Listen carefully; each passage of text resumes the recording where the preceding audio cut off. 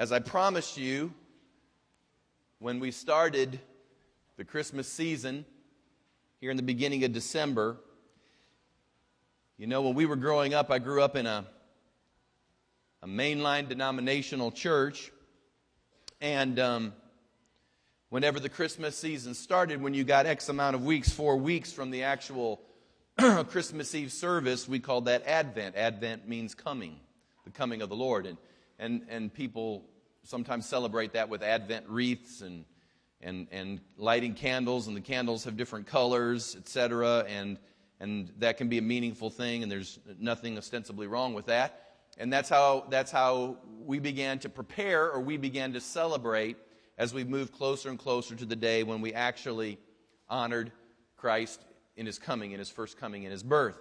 And so this year, while we don't light candles and we don't do Advent wreaths, and you're certainly at liberty to do that. We used to have our own little time at home where we would do that and get the kids together and do a little devotional time, and that can be meaningful as well. But when we got started now, almost 4 weeks ago, starting this particular season, I told you that I wanted to talk from the Christmas passages because I felt like the Christmas passages gave us a good template.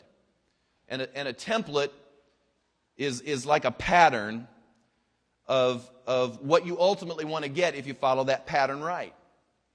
And when you begin to see Jesus and how He came into the earth and how He was the first fruit, the Bible says He was the first fruit of many. He was the prototype. He was the example. I know a lot of people say, well, you know, Jesus, He was very God. And when you look at the life of Jesus, it is just unrealistic to expect that in any way, shape, or form we could begin to function like He did. But I don't know where you got that, but it wasn't from here. Jesus Himself said, the works that I do, you shall do. And greater works than these, because I go to the Father. And He was very God, no doubt about that. He was 100% God. But in the same token, He was also 100% man. And that's the mystery of what we call incarnation. That's the mystery of His coming. Because He's very God and very man. Nobody else quite like Him. He was unique in that because His dad was obviously God the Father. His mom was Mary. If you want to understand how He could be sinless, I'm just kind of sharing with you. Is it okay? I've just decided I'm going to get real free and I'm just going to start talking out of the overflow. But this is really, to me, it's really an interesting way that this works. The Bible says that all have sinned and come short of the glory of God. And the reason you and I were born sinners, each one of us, nobody here got out of that. Everybody. I know you can have the newest of babies, look at that baby and say, isn't that the sweetest, cutest baby you've ever seen? And they are adorable. Pink cheeks, wonderful, lovable. Everybody loves a baby. And you say, how could you say that a little baby, it hasn't gotten it. How could it get into any trouble? All it does is lay there in the crib or in your arms or in the bassinet or wherever it is. How can you say all have sinned and come short of the glory of God? Because sin isn't just what you do, it's who you are. You see, sin isn't just that you're participating in activities you ought not participate in or that God says you ought not be involved in. But sin at its root is selfishness. It's self-consumption. Luther said it was in the Latin, incurvatum in se. It was man turned into himself. And if you disbelieve that every one of us is born in sin, all you have to do is watch a baby and you don't feed it on time. How many of you know when a baby wants fed, it wants fed, and it wants fed now. It does not care what you've got going on in your life. If it's got a wet diaper, now. That's the essence of sin. And we need to understand that all of us were born that way, and it came through, the Bible says, the seed of Adam. It says, in Adam, all have died. In Adam. In Adam. Not in Eve, in Adam. So ladies, this is your vindication right here. It may have been Eve who took the fruit first, but it was Adam that messed us all up. It wasn't Eve. In Adam, we all have sinned. And so from the very first parents, when children were procreated and when children came into the earth, the seed began to move through the man. And from this point forward, whether you're a woman or a man, all of you were conceived by two parents, one being a woman and a man. But you got that seed or you got that curse because all have sinned through Adam. But here's the cool deal about Jesus. His dad wasn't of the seed of Adam. His dad was his heavenly Father, so his seed was absolutely spotless, taintless. And so that is the one unique quality when Jesus was inseminated into Mary's womb, when the Holy Spirit overshadowed her and she became supernaturally pregnant. Although she was a virgin, she'd never known a man. At that particular moment, he was conceived, and while he was very man, he was just like us, flesh of our flesh, bone of our bone. He lived, he breathed, he understood, he thought. All the same things that you face and work through and are challenged by, he looked at as well. But the one difference was true, that his seed was the seed of his heavenly Father. And so when he gave his life for you and me, he was just like the great-great-great-great-granddad Adam was before he fell in the garden.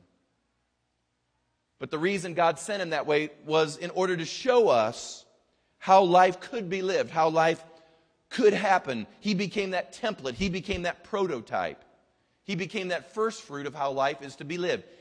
And so we've been sharing these past weeks how in the Christmas story, we begin to see how God unfolds his promises in the earth. Remember what I told you? And I know I'm reviewing right now, so just bear with me. The reason I review is because I've been doing this long enough to realize most people can't retain what I tell them 24 hours after I say it. So we keep going back over it again and again and again and again. I want you to remember that the Bible says that Jesus Christ, all the promises of God are yes and amen in Jesus Christ. Every promise you've got from God, every plan, every purpose, all of God's will to you is yes if you are in Jesus Christ. It not only comes to you being in him, but it also comes in order. It also comes by way of order that you would understand how that unfolds through him. So when God sent redemption into the earth, when he sent salvation into the earth through his Son, he demonstrates to us how his promise unfolds. Because if his number one priority, if his number one promise goes through certain things in order to find its fulfillment, the point I'm trying to make is that your purpose, your promise, your destiny, God's will for your life will probably go through very similar stages and happenings. Are you with me? So we talked about week 1, about how every promise gets battled over. Even when Jesus came into the earth, Herod loosed his armies and tried to kill all the babies. And so there was a battle over this promise. You would have thought God would have done something a little bit different with his number one plan or priority, but he allowed that number one purpose to experience the possibility of being in the midst of a battle, to experience an onslaught of the enemy. And I want to remind you that as promised as you are this morning, and how many of you are promised this morning? Remember, come on, that's 100%.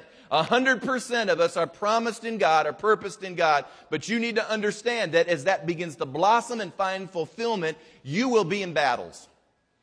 If you cannot escape it, if I could get you out of it, I would. I'd get myself out of them. But there are going to be challenges and battles for those purposes. So you need to get a hold of that. And we talked about that on week 1. On week 2, we talked about how that promise unfolds. We talked about all the unique features of Jesus coming into the earth. We talked about how God began to express his promise in unconventional ways. He began to express his promise paradoxically. That there were all these different emotions that were going on. What were some of the other things? Help me. What do you remember? What were some of the other things? We just talked about how all those things were expressed in the earth in very unusual ways. And that when God brings to pass your promise, there could be some unconventionality to it. There could be some paradoxical moments to it. God does things in unusual ways. We always want to plan things out, don't we? We always think God works logically and rationally, and if you think that, you've not read the Bible. Like give a 15-year-old a baby. That's a little unconventional. Send him to a town that's way far away. There's all sorts of unconventionality to it. So that's what will happen at times with your promise as well.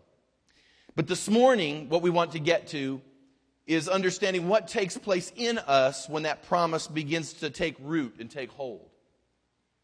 And I believe it'll help you because The Scripture is going to tell us out of the Gospel of John. If you have your Bibles, go ahead and open it up to John chapter 1. It says here that there are some things that are going to take place that we need to get a hold of, and it will help you understand what God's producing in your life. And we're just going to begin reading this passage, John 1, verse 1. You'll begin to recognize the words here.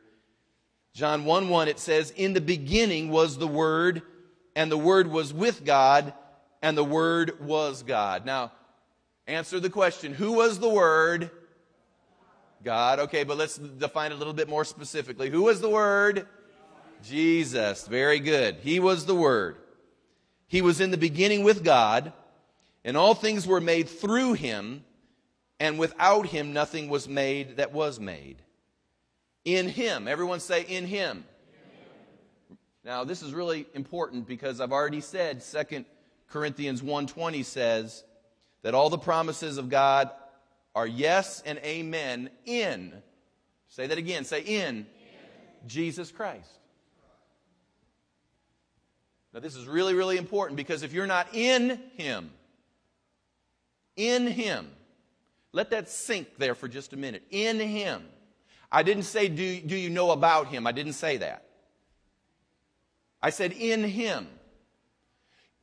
Here's the reason why so many people don't have a quality of life.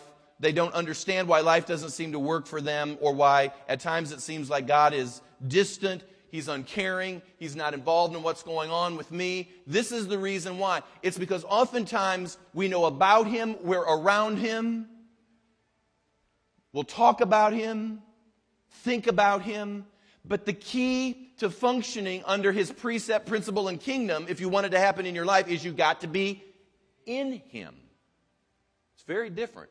See, the promises of God are yes and amen, not because you know about Him, but because you're in Him. In Him. In Him. That's got to become revelation. In Him. It says, verse 4, in Him was life. And the life was the light of men. And the light shines in the darkness, and the darkness did not comprehend it. Now, I'm going to get back to light next week. But I want to spend my time this morning on talking about the life of God. And I believe I put the lesson overhead, the lesson title, I said, the life of God in your promise. You need to understand that when you get a hold of promise, when you get a hold of the purpose and the destiny of God, that there is life in that. Everyone say life. Now, I understand you're going to initially think you understand what life means. But I want you to know right now, most people do not understand what life means. What life means is this, is that there is a quality of existence that is distinguishably different than the way everyone else in the world lives. There is a distinguishable difference. There is a quality of existence that is different than the way everyone else in the world lives. There's a famous verse, John 10:10, that says this. Some of you will know this by heart. For the thief cometh not, but to steal, to kill, and to destroy. So everyone understands the enemy is not out to give you bad hair days. He's not out just to make your life just sort of miserable, kind of bad, make you down. The enemy wants to kill you. He wants to destroy you. He wants to tear everything you have apart and ultimately bring death to that situation. He wants to bring death to relationships. He wants to bring death to your spiritual life, obviously. He wants to bring death to careers and vocations and jobs and ministries. He's in the business of death. God is in the business of life, but life comes when we are in Jesus Christ. So John 10:10 says, the thief cometh not but to steal, to kill, and to destroy. But Jesus said, I have come that they might have life, and what? That more abundantly. In fact, that word abundantly means super mega happening. I mean, blow you away big time. I have come that you might have life. Now, I'm just not talking about getting stuff and filling up your garage and your houses and bank accounts. I'm just not talking about that. But he says that I've come that you might have an abundance in life. We're talking about also those wonderful, intangible, internal things that you so desperately need when the time arises, like, peace and joy and hope. I mean, isn't that true, Dwight? I mean, there comes a moment you can have all the stuff in the world, but if you don't have peace, man, it ain't worth anything. If you don't have joy, it's not worth anything. And so that's what we're talking when we're talking about life. Jesus, in Him, He has come to give life and that more abundantly. He wants you to have a qualitative difference in living, a distinguishable difference from the way those who are not in Him are living. But the key is, first we have to understand, I think to go after this, we first understand what life is not. What life is not. So flash that on the screen, guys. What life is not. Let's make sure we understand what I'm not talking about first. Number one, life is not biologically existing. Now, I know we use that term, that if you exist biologically, in other words, I breathe, I walk, I eat, therefore, I'm alive. But that's not what the Bible means by life. When Jesus says, I've come that you might have life and that more abundantly, or I've come to give you life, He's not talking about just existing biologically. How many of you know modern medicine and technology can put you on a table, can put all sorts of wires and gadgets and things in you, and they can keep you existing on that table with all sorts of what we call life support systems. But just because that's what you're doing and they can perpetuate your biological existence, that's not a quality of life, is it? That has nothing to do with quality of life. I want you to know right now, there are people who are walking and they are going here and they are going there and they're working and they're doing what they do, and for all practical purposes, you could put them on life support systems. I mean, because there ain't nothing qualitative about their life. That's all they do. They're just existing biologically. The second area, as you'll see, is it's not participating in the issues of being human. Not participating in the issues of being human. Some people think life means that we just begin to function in doing what we do as human beings. We get up. For some of you, the young people might go to school. Those of you that are adults, you'll go to work. We're homemakers. We're moms and dads. We're all sorts of different things. We go to grocery stores. We pay our bills. We exist in what it means to be a human being. And there are some people who say that's doing life. Doing life. But that's not what the Bible means when it says life. Can I just share with you again that there will be people you'll pass in the grocery store, in the malls, you'll go to school with. There'll be people in every facet of life, and they will not be having a quality of life that distinguishes them in any way, shape, or form. There'll be nothing in them that produces peace and joy. I mean, I was just listening the other day. I mean, it's remarkable how much money gets spent during the holiday season. It's just absolutely remarkable. Now, I'm not against that. I enjoy getting gifts as much as anybody. But it's interesting how you can have a tree full of gifts. You can get everything you absolutely ever wanted. I can remember being a young child and just thinking back to old Christmases and having a request that went in, and you got your request that Christmas Eve night or Sunday morning or Christmas morning, whenever you celebrated. And you find the very thing that you'd asked for and hoped for, and you got it, and you're so happy. And it isn't 30 days later before that thing wears off on you. It doesn't mean nearly as much. And so you need to understand that when the Bible speaks of life, it's not talking about just participating in the issues of being human. You can have all of these things, but not have what really, really matters. But the Bible, when it speaks of life, it uses a Greek term that's called this. It's called Zoe. Zoe. Z-O-E. Zoe. You can put the slash over the E. And this is what the Lord says life is. When it says that in Him was life, or that I've come to give life. Now just listen for just a minute. It says that it is a life that only God can give to a person. It's a quality of existence that has with it a sense of hope, a sense of meaning, a sense of satisfaction, of contentment, and fulfillment. It's a state of existence that transcends the normal emotions of living, but it senses the grace of God. Now, what does that mean? It means this. It does not matter what your financial standing may be in the earth, you can still have the life of God. Amen? It doesn't matter what your status is relationally, you can still have the life of God. It doesn't matter where you work. It can be a great place or it could be a terrible place. It could be what you always hoped to get, or it could be the place you never wanted to be, but you can still have life. The life of God can be in that, because the life of God isn't dependent on what takes place around you. It is totally dependent on what takes place in you. And that is why it says that in Him In Him there is life. And it's a paradox of sorts that I've met people, even within the household of God, even within the church of Jesus Christ. The paradox is this: they will say they love God, and yet there's no life. They will say, yes, they acknowledge there is a God. They'll acknowledge that He is there, He's out there, but there's no life in them. They will say all the right things. They'll even do the religious things, but there is absolutely none of this Zoe going on inside of them. And it's because they're not understanding how the purpose and the promise of God are linked up to their life. Now, let me give you just a quick example out of the Scripture. Let's go back to Adam and Eve. As you'll recall, Adam and Eve were in the garden. They were created for the simple purpose of worshiping and serving God. It was very simple in the beginning. They were in this pristine state. Everything that was about them was just pure, and it was open, and they enjoyed this relationship. And their whole purpose was to worship God and to fellowship with Him. And that's all there was. Wouldn't that be neat? That's their only purpose, was to do this. But you know the story. Their story was that they took the fruit, ate of the fruit. Death entered into the equation.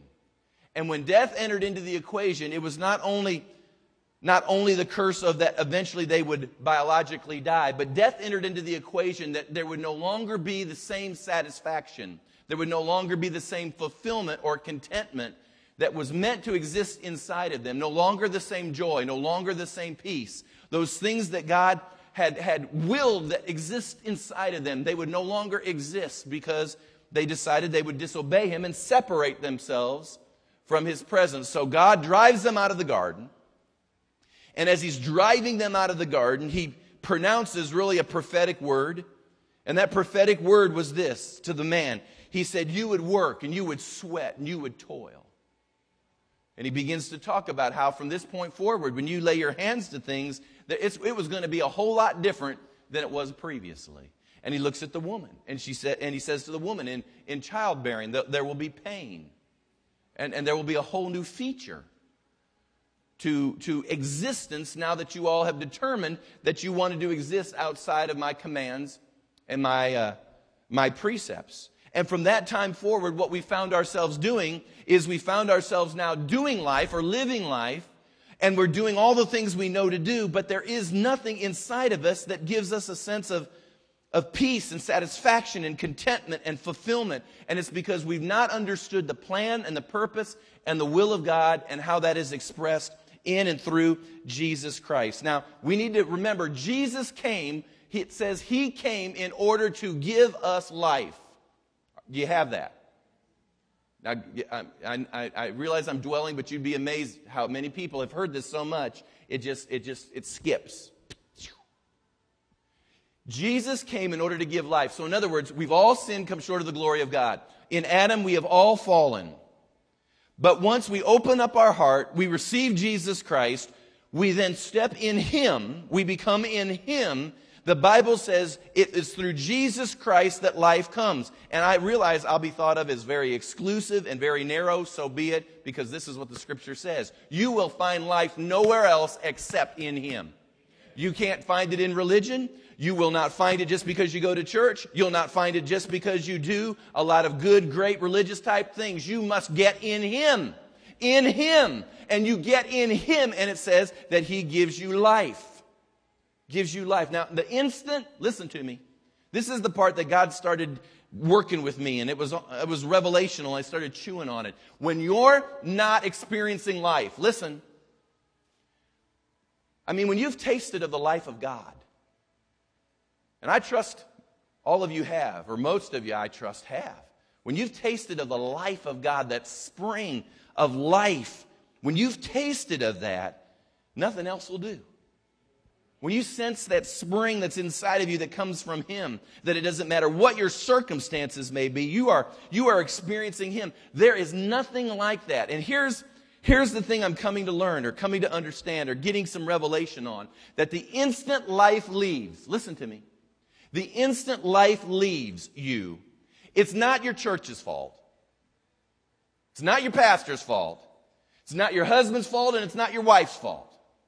It's not your parents' fault, And it's not the world's fault. It's not your boss's fault. It's not your teacher's fault. Can I just share, when life leaves the situation somewhere, now, I'm not even going to get into the theology of this because I know what some will bebop it up to me and they'll want to have this whole discussion about eternal security and just, I don't want to have it. Just keep it to yourself. But somewhere along the way, you've stepped out of being in Him.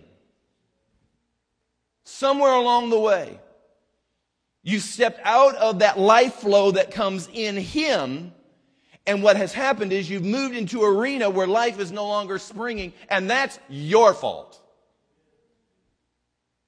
I've heard it for years. People say, I don't get anything. I don't get this. I don't get, like somehow it's the world, it is the world or the church or pastor or somebody, I don't know who. It's somehow it's their responsibility to keep you jazzed and up and going and living for God. I quit if that's how it is. I just quit. I'll just let you know right now. It's nobody else's responsibility but your own as to whether you're going to live all out for God. And here's the good news. You can live all out for Him, enjoy it, and have peace if you'll understand what it means to be in Him. In Him. And anytime you feel that life flow begin to shut down, the first thing you need to ask yourself is this question: have I moved out of being in Him? Now, I'm not, just take out the salvation issues. Have I moved out of from being in Him? In Him. Because you get back in Him, and you're going to begin to see that life will begin to flow back towards you. Now, the reason this is important with regards to promise and purpose is because I believe that God has a will for all of our lives. He has a destiny. He has a plan. He has a promise. He has something that He has uniquely designed for us to do. He hasn't created us just to kind of stumble around life, to just capriciously trip here, there, and everywhere, but He has uniquely designed us for a purpose. Now, it may be that purpose will unfold more and more as you get older and as you walk with Him. But nonetheless, He has a plan and He has a purpose for your life. And I've begun to understand as I've looked at this template now of Jesus, that when you're in purpose and when you're in that plan and when you're in that destiny, that's where life begins to flow. But the minute you choose to step out of will or step out of destiny or plan or purpose, what happens is death once again begins to enter into the equation. Can you understand that and be with that? Now, let me just deal just for a moment before I go through some points I want to give you. I got to deal with, first off, the cop-out statement. Because many people will say this to me. They'll say, well, Pastor, for instance, let me give you an example. They'll say, Pastor, I know you're needing people to help set up tables. I know you're needing people in children's church. I know you're needing people to maybe to visit shut-ins. You're needing people to work the nursery. You're needing people to do all this. But I want you to know I'm not called to do that. I just tell you, there's just no life in me when I do that. I mean, it's lifeless. So, I'm going to have to stay in life because I heard you preach that sermon that one Christmas. Where, that if we were in the purpose of God, there would be life, and there just ain't no life in that for me. Jesus was a carpenter for 30 years. I don't know how much life there was for Him in that. But for 30 years, He had to do something that was not His ultimate purpose. Are you with me?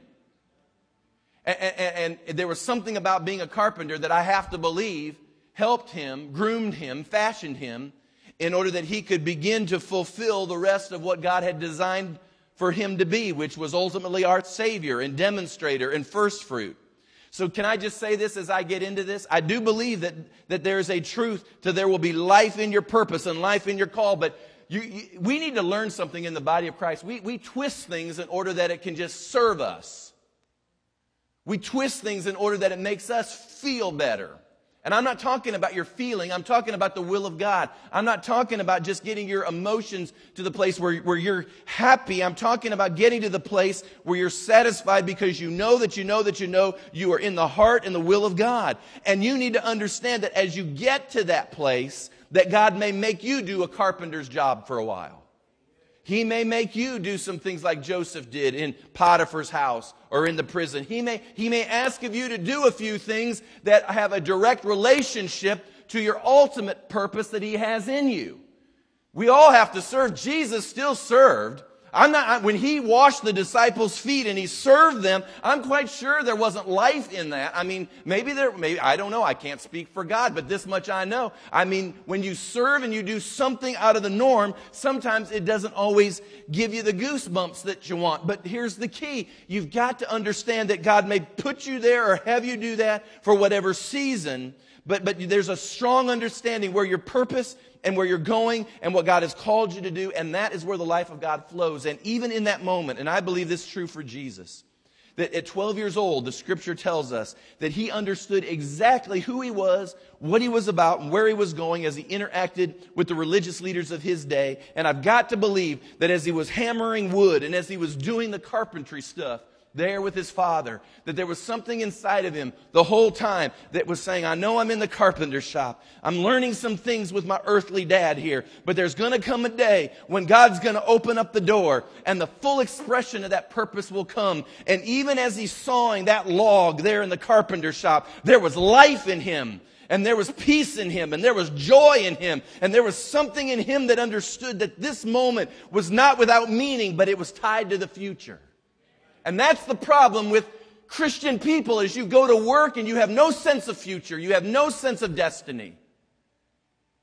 You just do life, and God's just supposed to sovereignly just whoosh you to something. And you've got to understand that if you're sweeping floors, that every piece of dirt you sweep, God is in that. And no, it may not be your ultimate purpose, but God's got a purpose at that moment. And that destiny's got to be beating there, because you'll say to yourself, I understand this is what I am not originally called or meant to do, but somehow or another, as I sweep this floor, somehow or another, as I watch this kid or tend this baby or visit this sick person, somehow or another, as I do this thing that I really don't feel like I like to do all the time or want to do, but God's fashioning and forging something in me because I've got a future in Him. I've got a future in Him. And that suddenly begins to bring that peace back and that joy back into your life. So I want to talk for these last few moments I have about how that promise or that purpose and that life flow together. They flow together, just like they did in the Lord's life. Number one, I want to remind you that life originates in Jesus Christ. I've already touched on this. You aren't going to find this type of quality of existence outside of Him. I can remember when, you've heard me tell the stories before, when I was 18 years old, I was in my first year of college and about halfway through the semester, and that was when God called me to preach. He called me to declare the gospel. I can remember clearly at 18 years of age, that's when he began to deal with me and call me. And a part of that was a lot of fear, a lot of trepidation, a lot of anxiety, because as you've heard me mention before, anytime I had to stand up in front of people, I needed oxygen. I mean, I needed, because I'd lose my breath. I'd hyperventilate. I don't know whether it was excitement or what it was, but it was all I could do to just breathe normally in front of people. And I can remember when God began to prepare me, and you can look back through the years and you can see the hand of God so clearly. At the time, you don't see it so clearly. But I can remember on the night that I gave my heart to Jesus Christ, I remember being in that evening service in February. I can remember when that gray-haired old man came and he began to minister the gospel, and I began to listen. And you've heard the stories about how I'd gone to evening church and listened to all the stories about, if you don't receive Jesus, you're going to hell. And I took the best they had to offer. I mean, there was a lot of hell on Sunday night, wasn't there, Trace? I mean, you heard that a lot. There was a lot of hell. And it never fazed me. Never once. Telling me that I was going to hell didn't faze me at all. Even though I was headed there, sure as the world. Never fazed me once. God never used it to touch me, reach me, speak to me. Never once. Didn't faze me at all. But I'll tell you what happened from that gray-haired old man. He came and he began to talk about the purpose of God. And he began to talk about the will of God and destiny. And he was this old guy. In fact, I remember coming in that night. This old guy was, he looked a lot like me now. And You know, I thought, what has he got to say to me? I mean, it was one of those I'd already preconditioned myself to say, I'm going to get some snooze time in on this one. And I can remember him coming in, and it was just like he started talking. He wasn't particularly dynamic, didn't holler or yell, just kind of an old guy. He was up in his 60s, and he talked softly. But the Holy Spirit was on what he was saying, and it began to talk to my heart. And there was something at that particular moment that began to stir inside of me that had never stirred before. And as he spoke about purpose and he spoke about destiny, it started to stir more and more. And what I didn't know then, I do know now. That was the life of God. The life of God.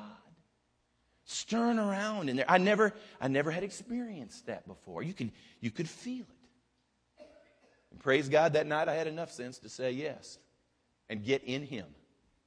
And once I got in Him, that life began to be expressed. So that's where it starts. Life starts in Jesus Christ. Number 2, your purpose in Him is for the express reason of experiencing His life. Your purpose in Him is for the express reason of experiencing life. Now, I think we do a disservice to people sometimes when we maybe invite them and say, would you like to accept Jesus Christ as your personal Lord and Savior?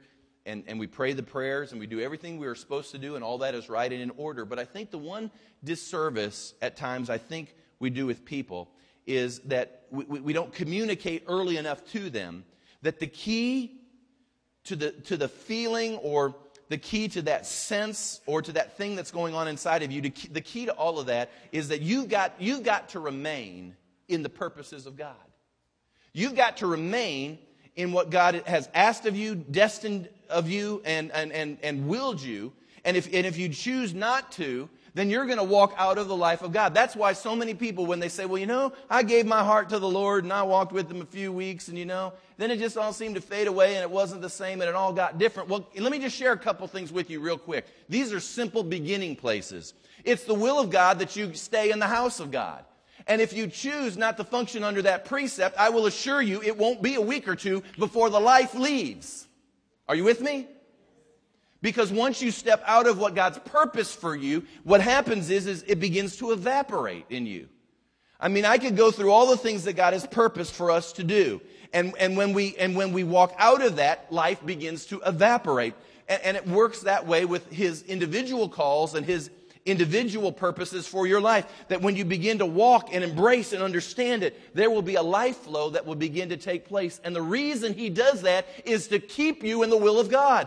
If you choose to walk out of the will of God, you will walk from life. Are you hearing me?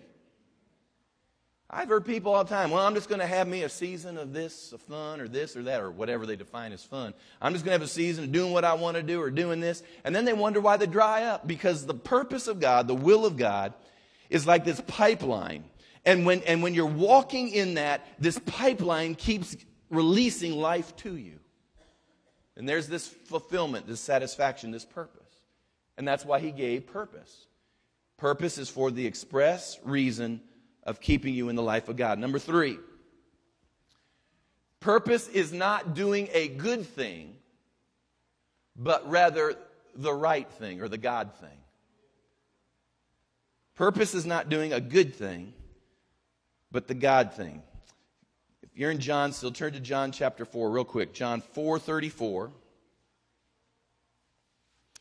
John 4:34. Listen to what Jesus said. Jesus said to them, my food is to do the will of Him who sent me and to finish His work.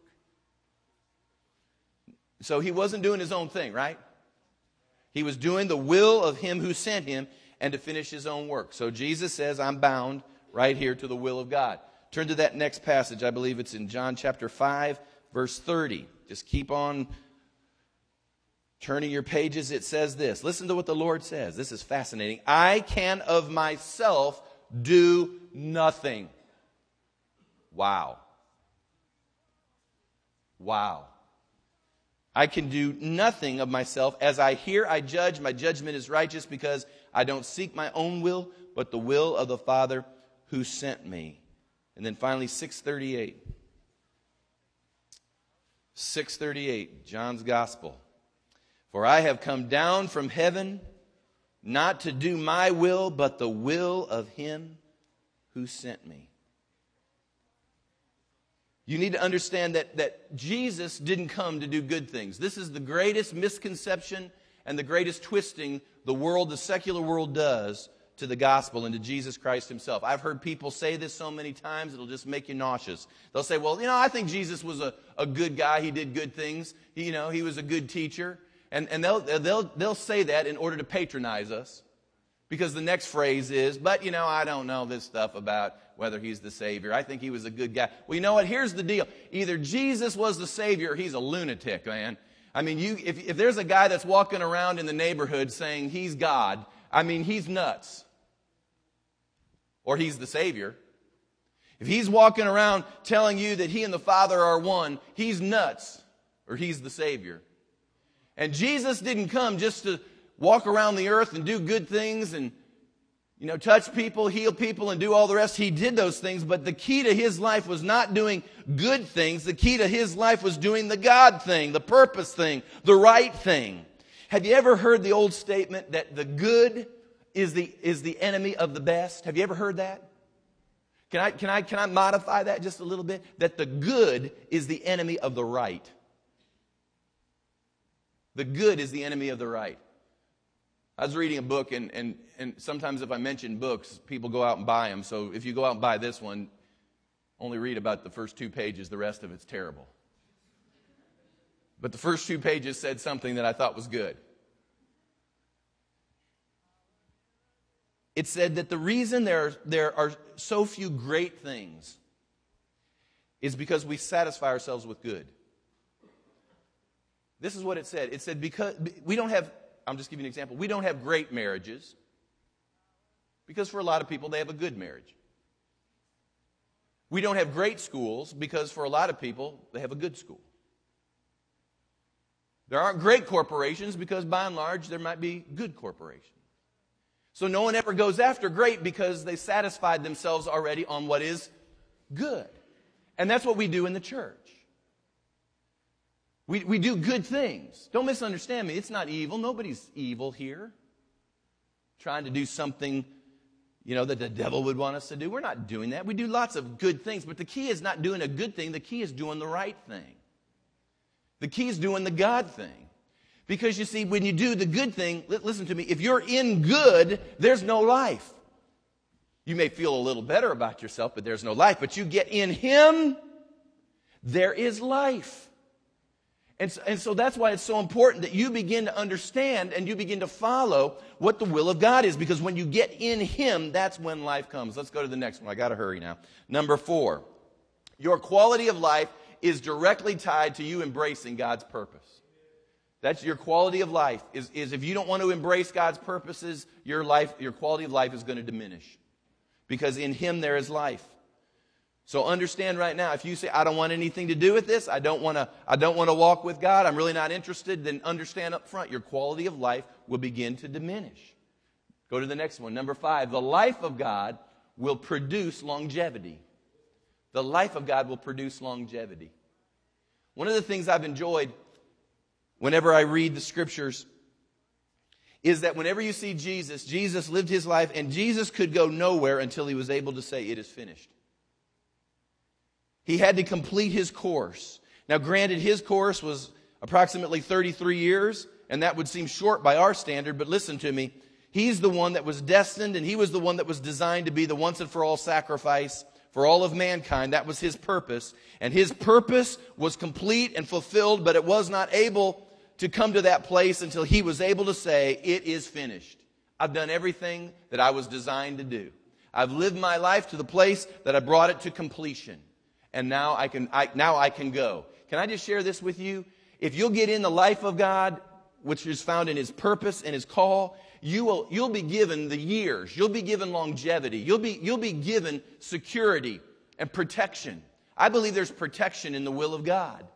And you begin to function in the will of God, and God will add life to you. Have you ever noticed, and again, I'm slowly getting there, and I'm trying to get it slower, but as I age, I'm beginning to understand that I am immortal, that I cannot live forever. I'm not going to go on forever. And so I'm realizing in a very acute way, as every year passes, that there's going to be a moment that this biological body ceases to exist, and I'm going to go home to be with my God. But having said that, I also know this, that if I stay in the purpose of God and I stay in His design, He will give me life and He will give me health and He will give me longevity. Have you ever noticed, like a senior citizen, when they're purposeful, they just live. They're like the Energizer Bunny. They just live. I mean, my dad, he's had 3 or 4 different careers and jobs, and now he goes off to his farm, and I call it piddling around all day. That's what I call it. But, he goes and he works that piece of property, and he feels purposed in that. He feels designed in that. And so as he does that, I believe it'll give him longevity, and it will give him a length of years. And I'm here to tell you, if you have any interest in living to your fullest capacity and living out life to its full design, then you need to get in the will of God, because God will keep His plan. And God will keep His purposes. He'll protect them.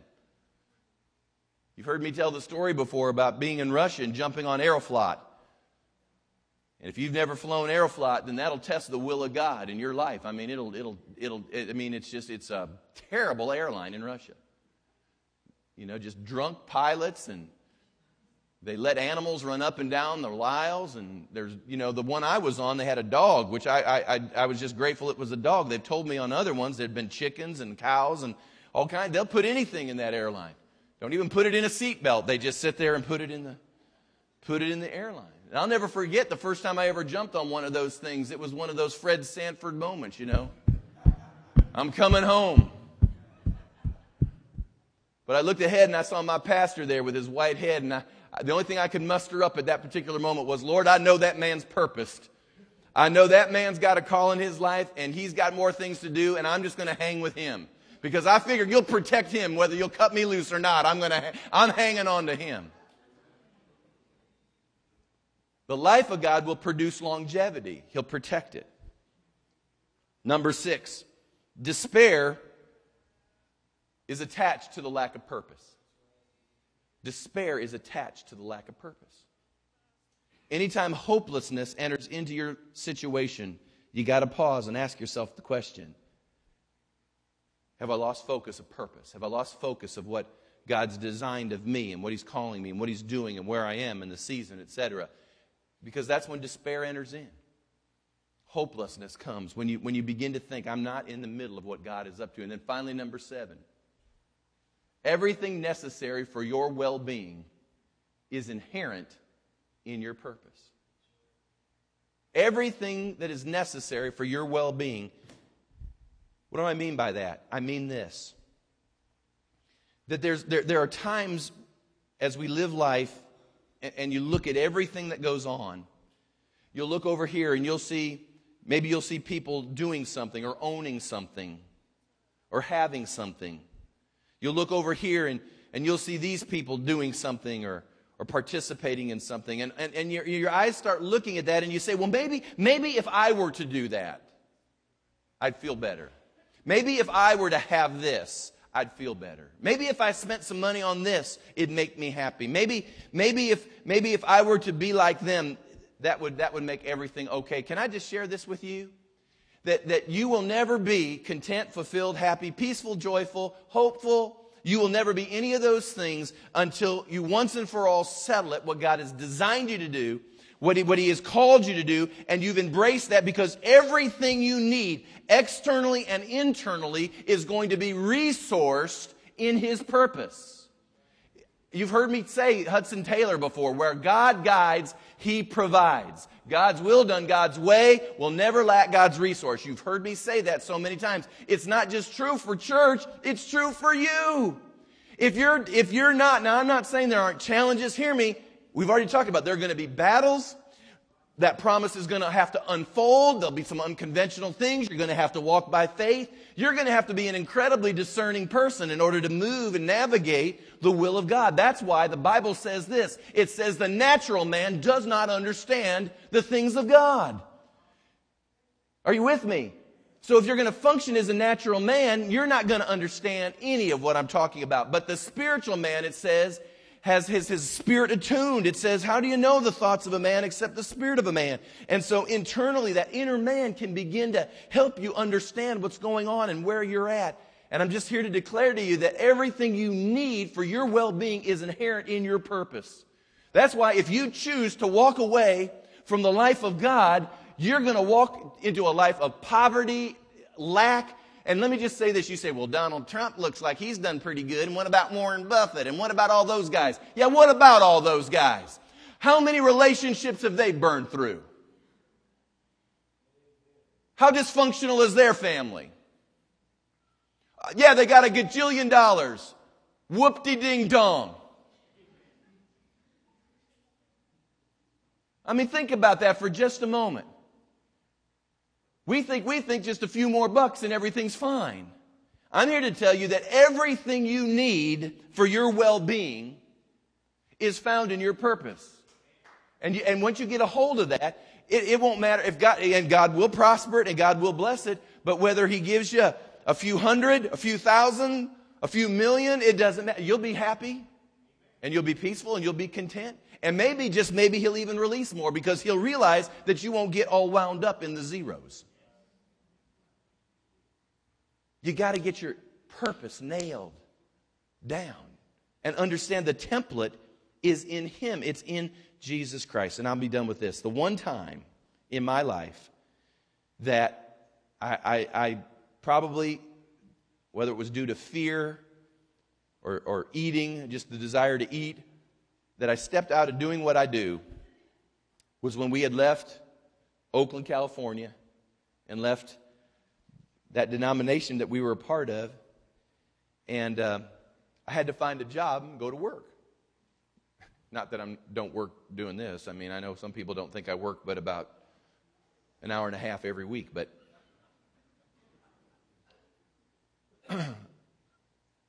I remember going around and trying to find a job. And I can remember going from place to place to place, and I never thought of this until just this week. I believe it was the Lord that reminded me. As I was going from place to place to place, I remember sitting down at least at 2 different locations.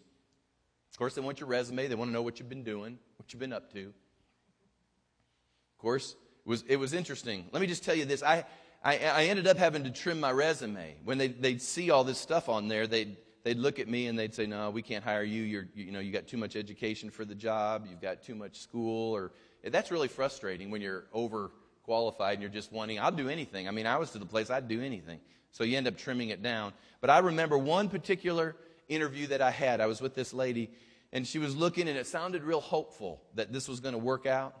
Because I can remember at that time in my life, I remember saying, I will never, as far as I'm concerned, I will never preach again. I was so frustrated at organized religion. I was frustrated at life. And I said, I don't care if I ever speak again, preach again. I'm just never going to do that. And I'll just remind you, whenever you say never, man, all of heaven moves and says, I heard a never. I'm sorry. If you're serving me and you love me, I'm going to deal with that never. And so I'm sitting there and I'm having this conversation at this interview. I think it was a lady that was interviewing me for this particular position, and I thought it was going to work out and hit. And finally she just stopped and she said, I just can't hire you. And it was just, I was going, I can't. I said, why? I don't understand. I promise you, I work hard. I'm a really pretty smart guy. I pick up things pretty quick. I need to eat. But this is what she said. No joke. This is what she said. And I don't know her background or anything. She looked and she goes, you're just too called to stay here very long.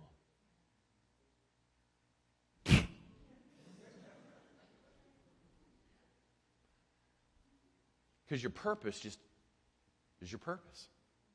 It's just what God's designed you to do. Listen to me. Some of you are designed, listen to me very carefully. If you're doing what God has called and purposed you to do, there's nobility in that. Listen to me. Ladies, listen to me. It doesn't matter if you're a homemaker and tending to small children, or whether you're the chief executive officer of your own corporation.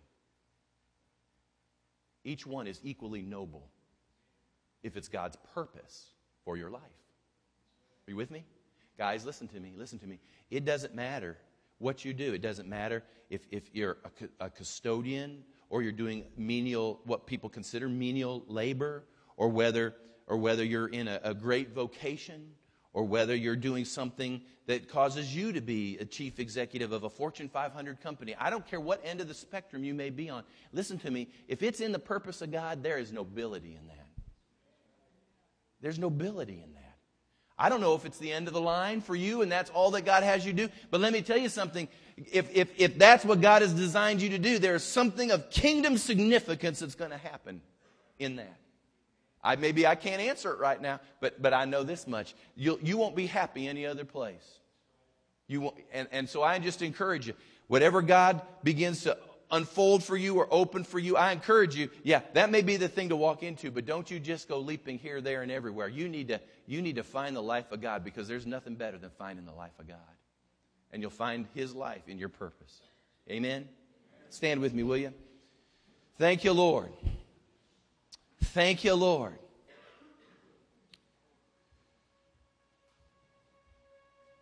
Holy Spirit, you're invited in this place right now, because you are the one that administers life. You're the one that gives life to people. You're the one that takes what Jesus provided, and you're the one that takes the call and the purpose and the plan of God. You're the one that takes all of those things and begins to release it into people's lives. And so I ask you right now to come and let life begin to stir in the hearts of these your people. Let it stir in them, I pray. Let them know, let them sense. Lord, let them feel, let them walk into that life flow that comes from you. Right now, Lord, I would ask that every man, woman, young person that's in this building this morning, Lord, that they would begin to do their own check, spiritual checkup, and ask themselves this question: Lord, am I following you in everything I know? Am I being obedient? Am I in the center of what you're in? Lord, I can't do this any better than my Lord did it. When He said, I can do nothing of myself, I can only do what I see the Father doing. Lord, how much more would we have to say then? That we can do nothing of ourselves, but all we can do is what we see the Father do. Lord, we take that seriously, because Jesus didn't come to do His agenda. He came to accomplish the purposes of God. Lord, I pray right now that there would be an absolute commitment in the hearts of these people right now to say, I've come. God sent me here on this earth to accomplish His purposes, maybe in this vocation, this career, this area, this relationship. I've been sent to accomplish God's purposes. And let us embrace that again. I pray in the name of Jesus. In the name of Jesus. With every head bowed and every eye closed, I want to ask this question. I know it's Christmas time, and you know, I am so aware of the fact that during this season of the year, I've watched it for 2 decades, how everybody sort of suspends spiritual decisions and other decisions because they just want to get through the holidays. They just suspend life sometimes in order to just press through the holidays, and then things will get back to normal. But can I just share this with you? I don't think there's a better time than the season we're in. As we see what God has done for us and begin to consider all that means in our life, I don't think there's a better season in the year to say yes to Him. So with every head bowed, every eye closed, I don't want anybody looking around. Please don't walk unless it's an absolute emergency. I mean, it's a 911 emergency, all right? Don't go anywhere. But with every head bowed and every eye closed, I want to ask this question before you go. If you right now have never made a personal decision, I'm not talking about what your house was like when it grew up. I'm not talking about what your parents raised you up in. I'm not talking about that. I'm not talking about what you've just been, in a culture of your house. I went to church all my growing up years. I did. I attended church. But you know what? Just because I attended church didn't make me saved any more than if I slept in the garage, it'd make me a car. Listen to me. Listen to me. There came a moment when the life of God beckoned to me, and I had to say yes. And if you've never stepped in to the life of God that's found only in Jesus Christ, in just a moment I'm going to ask that you just lift your hand. Maybe you've walked away from the Lord. I don't know what you want to call it. You're backslidden, you're alienated. For whatever reasons, maybe you were upset, frustrated. I don't care how you got there, but this morning God's calling you back. Because you walked out of the life flow. You walked out of the life spring. Everything about life has become meaningless and purposeless for you. And God is saying, it doesn't have to be that way if you get back in me. And this morning, this is the invitation. It's for those that say, I need to get back in Him.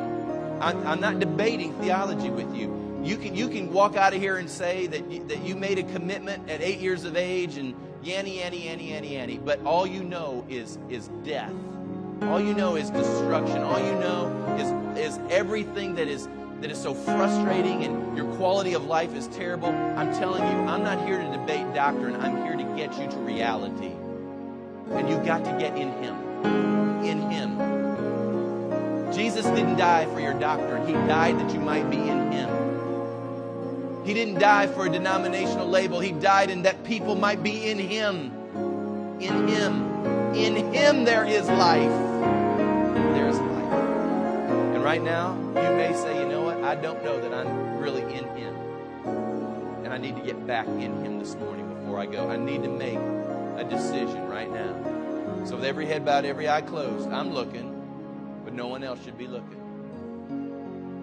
On the count of three, just lift your hand. Just say, this morning, I'm getting back in Him. On the count of three, I'm getting back in Him. Don't let your brain take you down a road that says embarrassment or what will people think. Let me tell you, in Him there is life. In Him there is life. And your heart is crying out for that right now. On the count of three, just don't worry about who's standing next to you. Don't worry about family. Don't worry about friends. Don't worry about anything. This is you getting in Him. That's all that matters. We're going to do this, and I believe God's going to touch you in a special way right now. On the count of three. Ready? You can put your hand up. 1, 2. Come on now, do it. 3. Just put it up. Put it up. Everybody just keep your hand just for a moment right there. And now I want you to say, if your hand's up, just say, Lord, here I am. Come on now. Say it. Lord, here I am. Here I am. Send life. Now you can put your hands down right now. Now we're all going to pray this together. This is what we're going to do right now. We're all going to pray this together. Everybody in the house, pray with me. Dear Jesus, thank you this morning that in you there is life. I come to you today and confess I got off the track, but I'm getting back on today.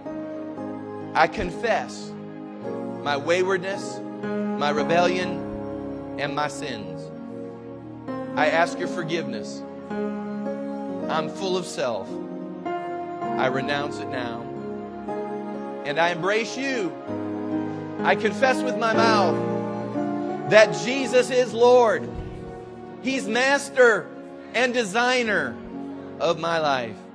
I believe in my heart you were raised from the dead to give me life, resurrection life. I receive that this day. Thank you, Lord, for reaching out to me. And I'm reaching out to you. With your help, I'm walking out your purposes. In Jesus' name. Amen. Give the Lord a big hand, will you? Praise God. Praise God. I want you to know there were probably about 30 hands that just at least went up. I mean, didn't count them. Probably about 30. Now listen to me real carefully. This is what I want you to do. if you lifted your hand, this is what I want you to do. If it was first time and you need a Bible or you need some material to get you help, get you started, I can get that for you. Don't leave without getting that. But number 3, more importantly than that, I want you to turn to somebody before you go today and just and begin to declare what God has done. Don't be ashamed of that. Look, because is it not true, folks, that we will encourage and cheer people on their way and on the will of God? Is that not true? I mean, you don't have to worry about that here. You do not have to worry about that here. So tell somebody, get it established by saying, you know what, I'm getting on the right track. I made a decision this morning, and I'm getting back on track. And I'm going to get back in that life flow. I'm going to get back in that river. Amen. And we still got Wednesday night this week. Next week's Christmas Eve, and then we're going to have a week off, so enjoy that week as well. But God bless you. Be safe in the holiday season, and let me just cast the final blessing. Father, thank you that you're going to keep everyone safe because we're in the center of your will. You're going to keep us protected because we're walking in your purpose. Lord, you're going to let joy and hope and peace and all those other wonderful intangibles spring up in our life because we're in the center of what you're up to.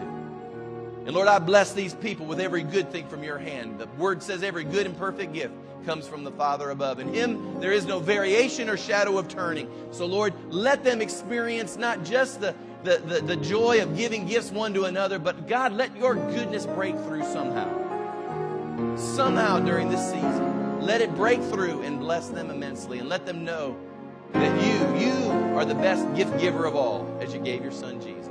We honor you, sir, today as we dismiss in Jesus' mighty name. Amen. Amen. Praise God.